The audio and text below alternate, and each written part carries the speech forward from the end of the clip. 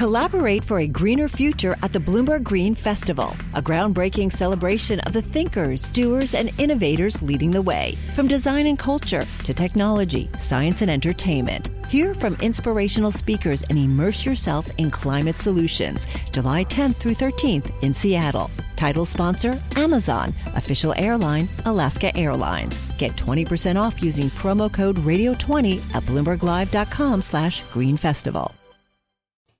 You're listening to Bloomberg Law with June Grosso from Bloomberg Radio. In some ways, the cases of the faithless electors may have been the most entertaining of Supreme Court cases this term. It started at oral arguments with Justice Clarence Thomas wondering if an elector could vote for a character from The Lord of the Rings. The elector who had promised to vote for the winning candidate could suddenly say, I'm going to vote for Frodo Baggins, and I really like Frodo Baggins. And ended with a decision by Justice Elena Kagan that told the history of presidential electors. Alexander Hamilton. My name is Alexander Hamilton. And there's a million things I haven't done. But just you wait. Including references to the Broadway hit Hamilton and the TV show Veep. The court ruled that states can require members of the Electoral College to vote for the presidential candidate who won the statewide balloting. Although a faithless elector has never affected the outcome of a presidential election, the unanimous decisions are important in giving a measure of predictability to our nation's complex election system. Joining me is elections law expert Richard Brafald, a professor at Columbia Law School. Rich, does this decision seem to take care of the concerns that were raised by the justices during the oral arguments? I think the justices, many of them were concerned about potential chaos if the states could not make sure that electors would cast the votes that they were elected to cast. There is the constitutional argument that the original intent of the framers was to actually have the electors use their judgment. But our practice since almost the beginning of the country has been for the electors to vote the positions that they were chosen to take. Presidential elections are, in practice, popular elections, even if we still have to use the Electoral College. I think the justices were showing that it made sense to have the states be able to require the electors to cast the votes that they were chosen to cast. In the majority opinion, how did Elena Kagan frame it? The Constitution doesn't address this. Did she do a constitutional argument? Did she do a practical argument? She really did a combination of classical text and history, text, history, and practice. I mean, the text doesn't really address this. The text basically directs the states to select the electors. It doesn't say anything about any rights that the electors might have. And then she traces the history, which shows that really from 1796 on, it was expected that electors would vote for the person they were chosen to vote for. So I think she basically said that this was something that the states were free to do. There were no counter precedents. There was one Supreme Court precedent from the 1950s which upheld the authority of states to require the electors to take pledges that they would vote the way they were chosen to vote, but there was no punishment in that case. So I think she basically had text, practice, or history, and maybe a sense of, in effect, we have reached the stage now where the electors are really a part of the process of popular election.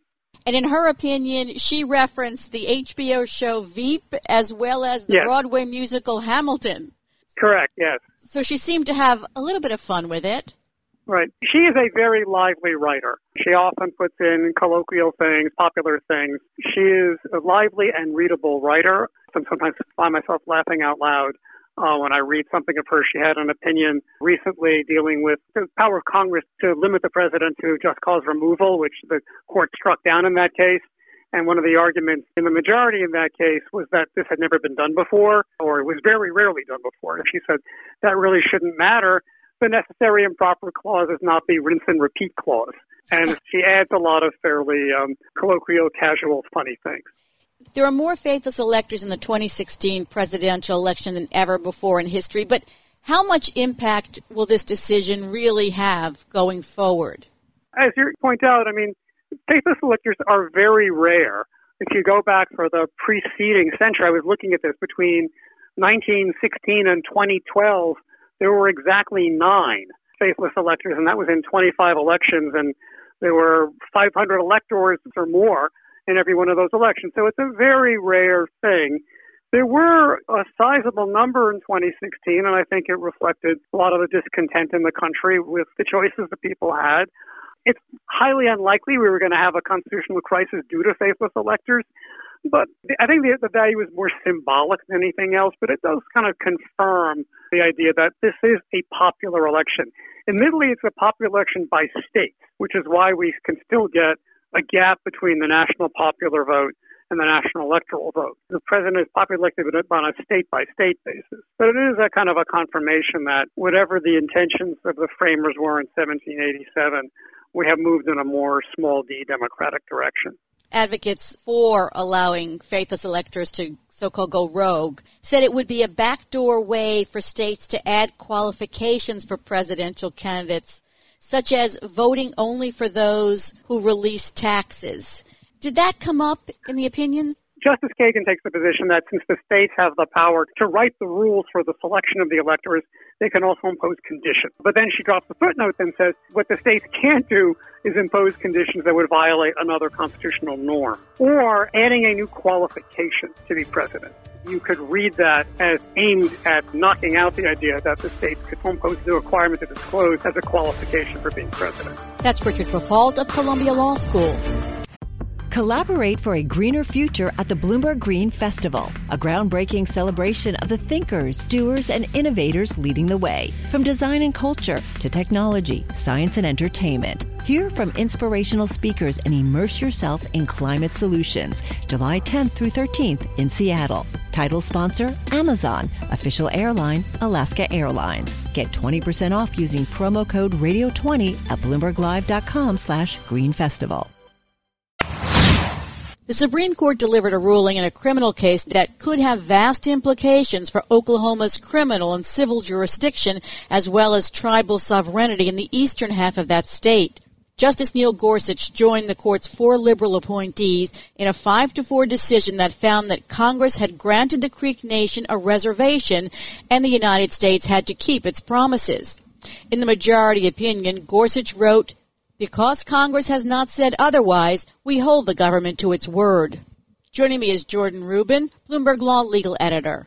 This case is about Indian land in Oklahoma, but it's actually a criminal case. Explain how it went from criminal case to this broader case. So the case involves a man named Jim C. McGirt, and he's a member of the Seminole Nation. And so he was convicted of some very serious crimes and was serving a life sentence in state prison.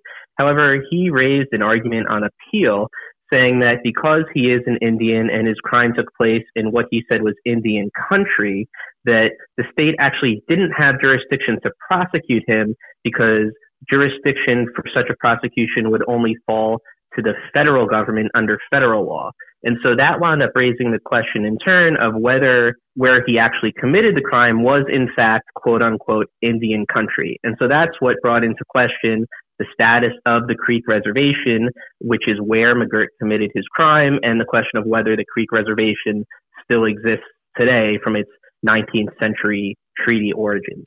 So the state said it wasn't legally a reservation in the first place, and even if it was, Congress has since taken away that status. Explain the state's argument. Right. So there's this threshold question of whether there's even a reservation in the first place, and then if there was, whether Congress has done something called disestablishing the reservation. It's a strict test where if a state argues that a reservation has been essentially undone, there needs to be a clear statement from Congress showing that that happened. And so what happened in this case, the majority opinion written by Justice Gorsuch said, in the first instance, it was obvious that the Creek Reservation was a reservation in the first place. It even used the word reservation in the treaty to discuss it. And Gorsuch wound up going to say in the opinion that Congress has not clearly disestablished the reservation, even if the government did at various points in history actually want the reservation to be disestablished. The government was never actually successful in doing that. And so technically as a legal matter, the reservation still exists today. Gorsuch said the government's dire warnings are just that and not a license for us to disregard the law. So Tell us about the government's dire warnings.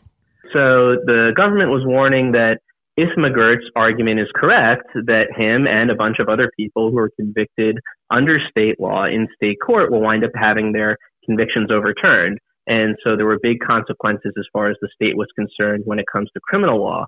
And then even beyond that, if it turns out that the Creek Reservation persists today, and if in turn other reservations in the eastern half of the state also are still reservations, then that could have big consequences for civil, regulatory, and tax enforcement as well. So the state's argument even went beyond the criminal sphere and into civil, tax, and regulatory as well. During the argument, the justices were asking questions about how this would affect adoptions and business disputes. Do we know how this will affect that? The ruling here focused on the criminal side. There was actually an interesting statement that came out after the ruling, a joint statement from the state and also the tribes in the eastern half of the state, talking about how they were going to work together going forward to sort out jurisdictional issues and enforce public safety. So it was an interesting thing, not the sort of thing that you see every day in terms of two sides of a dispute coming out with a joint statement together after the case. Of course, the case was McGirt against Oklahoma, but you had the Creek Nation and other tribal interests supporting McGirt at the high court. So this statement that came out after was from Oklahoma and then the tribes. Of course, McGirt and other state defendants who were convicted in state court could be retried in federal court, which was an argument that McGirt and his supporters were making as to why there wouldn't really be this wide disruption that the state was claiming, because people could just be retried in a different court. It's not like they would just be let loose on the streets forever. There might be statute of limitations problems with some of the cases, right? There could definitely be procedural obstacles to retrying some defendants, and there could be practical hurdles too. You know, if it's a case from very long ago, witnesses could be dead, their memories could be faded. And so even if legally a lot of these defendants could simply be retried as a practical matter, that won't necessarily be the case. But the point in Gorsuch's opinion was, those consequences, be them as they may, that's really not the issue in the case. The issue is the discrete legal question of whether the reservation has been disestablished. And the answer to that question, the majority said, was clearly no. The reservation still stands today. So does this mean that any Indian who was convicted by the state of an offense on reservation land can now apply to have that reversed? So, as always happens in these cases, there may be further litigation testing the limits of it, but there's certainly going to be challenges brought, and so that's something that the state is worried about. And even the defense conceded that there certainly could be convictions that are challenged. They argue over really how many are in question, and even though the state was warning that a lot of convictions are going to wind up being overturned, the state very may well wind up challenging those convictions being overturned now that the litigation is on sort of a new terrain. So as always, it's sort of an open question about exactly how many people are affected, but certainly there are going to be cases that wind up getting overturned as a result of this ruling. And then the question, as we were discussing, is whether they do wind up getting retried in federal court or what. So does McGirt get released now, or does it have to go back to a lower court? So the question is going to wind up going back, and there will be a question of whether he winds up getting retried on the federal level. I don't think it's going to be a situation of him just getting released out onto the street. And even if he did, the federal government may well be able to pick him up right there. That's something that does happen sometimes when there's transfer between jurisdictions. So as to McGirt himself, even though he won the case, he very may well wind up still spending the rest of his life in prison anyway. And Chief Justice John Roberts, very busy today, wrote the dissent. What was his dissent about? His dissent mirrored the state's concerns in a lot of ways, worrying about the consequences of the decision, saying that the majority really gave it short shrift and wasn't taking the state's concerns seriously enough. And as to the legal question, Roberts also agreed with the state that the government's actions that it was taken against the reservation and the Creek Nation really amounted to the Creek Reservation not legally existing anymore. So the dissent and the majority really both disagreed as to the legal question and as to the consequences claims as well. I want to ask a fact question because I've read that this means that nearly half of Oklahoma, eastern half, is reservation land. What is it now? I mean, do the reservations constitute that part of the land? So a little bit of background explanation is necessary to explain that. So the Creek Nation, which was the land that was at issue in this case, is one of the 5 tribes that were marched west on the Trail of Tears back in the 1830s. And so the Creek, as well as 4 other tribes, which had similar arrangements, all had treaties with the government, and they wound up in the eastern part of the state. And so the government's argument here, the government was concerned that a win for the Creek would then lead to similar findings as to those other tribes as well, saying that their reservations also still exist. So it's sort of a 2-step process. As for now, it's technically, after this decision, only the Creek Reservation, which has still been affirmed by the court as still being quote-unquote Indian land. As to the other half, as to the remaining 4 of those tribes, certainly the logic of that may well apply to that case, but as a technical matter, there could still potentially be further litigation or legislation or further disputes as to the exact status of those lands. But certainly the implication of it is essentially that the eastern half of Oklahoma would be technically still a reservation if that same logic from today's opinion is applied to the rest of the tribes as well as it was applied to the Creek. Did the justices make a decision in the other case, criminal case, Sharp v. Murphy? So last term, the justices tried to decide this case, but it was a case where Justice Gorsuch was recused because it came from the 10th Circuit Court of Appeals, where he sat before reaching the Supreme Court. So he recused himself from that one, and the court wound up deadlocking, presumably 4-4 on the case because they couldn't reach a decision. And so that case was on hold while the Jim C. McGirt case was playing out. And so now, as happens often when there's a Supreme Court ruling and other decisions are sort of on hold, now that McGirt won, the Supreme Court issued essentially a summary decision saying that Murphy wins too and sent his case back as well. In that case, Murphy had actually won prior, so it was just affirming the previous ruling for him, as opposed to this case where McGirt lost at the previous court and today's decision wound up reversing in favor of McGirt. So now let's broaden the discussion and talk a little bit about the chief, because we learned that the chief actually had a fall and he was hospitalized overnight on Father's Day, I believe it was. That's right. We wound up learning this week that Chief Justice Roberts did fall and did stay in the hospital overnight on Father's Day. But it's something that the court did not wind up announcing and only really wound up confirming in response to a media inquiry from the Washington Post this week. And so this was something that was not told to us at the time and only really came out because someone was poking around and got a tip about it and asked the court about it. He's had 2 prior seizures that there's never been a clear diagnosis of, I don't think. But that's right. 2 that we know of anyway. And technically doctors have said that they don't know the exact cause of them. And really what this shows is that not just the chiefs, but a lot of the court's members don't necessarily readily share their health information. And it does turn into somewhat of a transparency issue. Obviously, the public is well aware of Justice Ginsburg's serial battles against cancer, but that's really because Justice Ginsburg herself has been forthcoming about that information. And so it does seem like the justices are dealing with this on an individual basis, and there's not necessarily a policy at the court of how each justice has to deal with disclosing their health information to the public, no matter how serious it is. Chief Justice Roberts is fond of saying that the court is the most transparent of all the branches of government. Yet that's right. And a lot we don't know.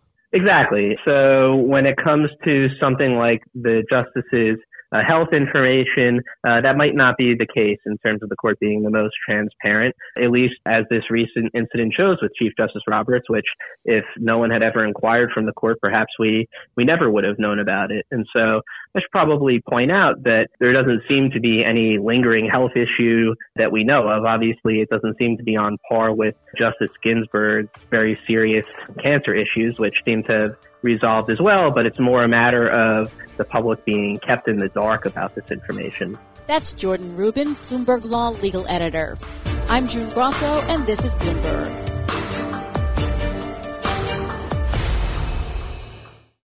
Collaborate for a greener future at the Bloomberg Green Festival, a groundbreaking celebration of the thinkers, doers, and innovators leading the way. From design and culture to technology, science, and entertainment. Hear from inspirational speakers and immerse yourself in climate solutions. July 10th through 13th in Seattle. Title sponsor, Amazon. Official airline, Alaska Airlines. Get 20% off using promo code radio20 at BloombergLive.com/Green Festival.